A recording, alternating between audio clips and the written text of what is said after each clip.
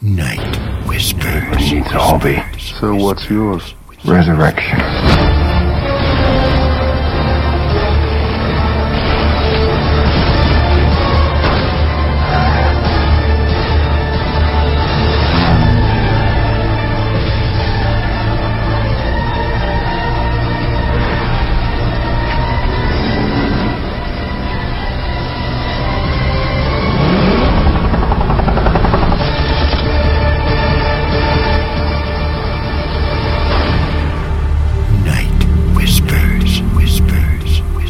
Night Whispers, June 22nd, number 176, Chiseled, and your dream word is prepare.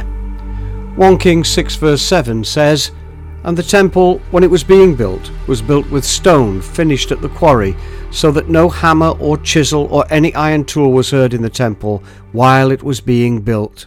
I've always wanted to be chiseled, you know, tough, muscular, sculptured, less than 5% body fat, a lean, mean fighting machine. However, spending most of my time seated, bent over and bashing at the keys, has meant that the plastic bits holding my six-pack together burst open a long time ago, and now I've got a small keg instead. Chiseled indeed. Ha! The older I get, the more I resemble Winnie the Pooh, and no doubt I shall probably end up smelling like him as well. It's just a matter of time. That's right, this body of mine seems to take up an increasing amount of time with respect to daily maintenance, and the more I care about it, the less my God seems to. For the terrible Cray twins of time and gravity are slowly taking over all parts of my parish, and their demands for protection money increases with every year. Spurgeon wonderfully comments on our text for tonight by saying, "As in the building of Solomon's temple there was neither hammer nor axe nor any tool of iron heard in the house, because all was brought perfectly ready for the exact spot it was to occupy. So it is with the temple which Jesus builds. The making ready is all done on earth. When we reach heaven, there will be no sanctifying us there, no squaring us with affliction, no planing us with suffering. No, we must be made meet here. All that Christ will do beforehand, and when he's done it, we shall be ferried by a loving hand across the stream of death, and brought to the heavenly Jerusalem, to abide as eternal pillars in the temple of our Lord. Beneath his iron care, the edifice shall rise, majestic, strong and fair, and shine above the skies." Well, how wonderful. Friends, God wants us to be chiselled saints as well, but in a way which is completely contrary to our desires. God's not dealing with our Cray twins today. They're not yet locked up, but rather roam all around our bodily towns, terrorising and slashing, ever threatening and always following through. Now listen, for God's love for us means that sometimes he takes care of our bodies in the healing of them. Yes, sometimes he answers our many and oh so many prayers for healing with a yes, let it be so. However, most of the time, he doesn't. No, most of the time, God seems to disdain our present distress. He seems to, most of the time, never even turn his face towards our broken down bodies. We answer this seeming offensive disdain with conclusions such as, well, it must be my lack of faith, or it's out of season prayers, or there's a lack of gifting, or a lack of anointing, or unbelief, and so on, and so forth. Sometimes some of these conclusions may be applicable, but most of the time I say, they are not applicable.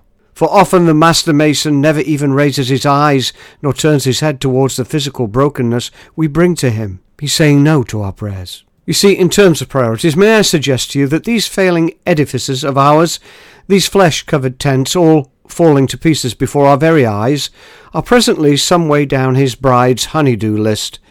Yet every day he chisels away at us, forming our hearts, moulding our spirits, expanding our souls, defining our characters, making us ready for the everlasting kingdom which all creation grows for to be revealed. I wonder if this present work of chiselling sanctification is so thorough, so precise, so exacting, that the master mason refuses to be distracted from his masterpiece, which is you. No doubt, like me, you shall still pester him to come and fix a lesser work, to come and patch up a failing form, and sometimes, because he loves us, he shall do this. However, most of the time, he evidently doesn't. And this, I suggest to you, is because he is involved in a far greater work in this quarry of his world. This present and walking ruin of our bodies is totally unfit to house his masterpiece. To that end then he has prepared for us a body, a resurrected one, another chiseled masterpiece, to beautifully house his present preparation. By all means then pray, but above all be patient, and have faith that all the pain has a purpose. Have faith in this, my friends, and with the help of the Holy Spirit, turn your pain to hope. The Cray twins are not yet locked up. Yes, these nasty gangster twins of time and gravity shall have their wicked way with us. But not for always. No, not forever.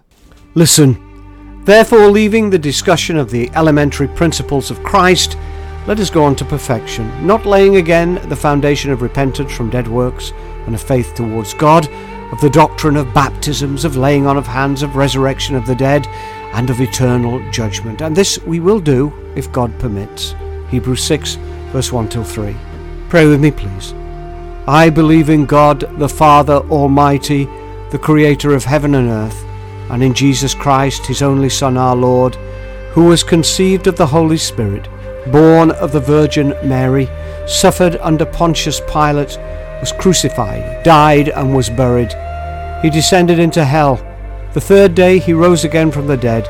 He ascended into heaven, and sits at the right hand of God the Father Almighty, whence he shall come to judge the living and the dead. I believe in the Holy Spirit, the Holy Catholic Church, the communion of saints, the forgiveness of sins, the resurrection of the body, and life everlasting. Amen. Hello, Victor Robert Farrell here. Night Whispers is a ministry feature of the 66 Books Ministry, where we're teaching the world about the God of the whole Bible and his only begotten Son, our Saviour, Jesus Christ our Lord.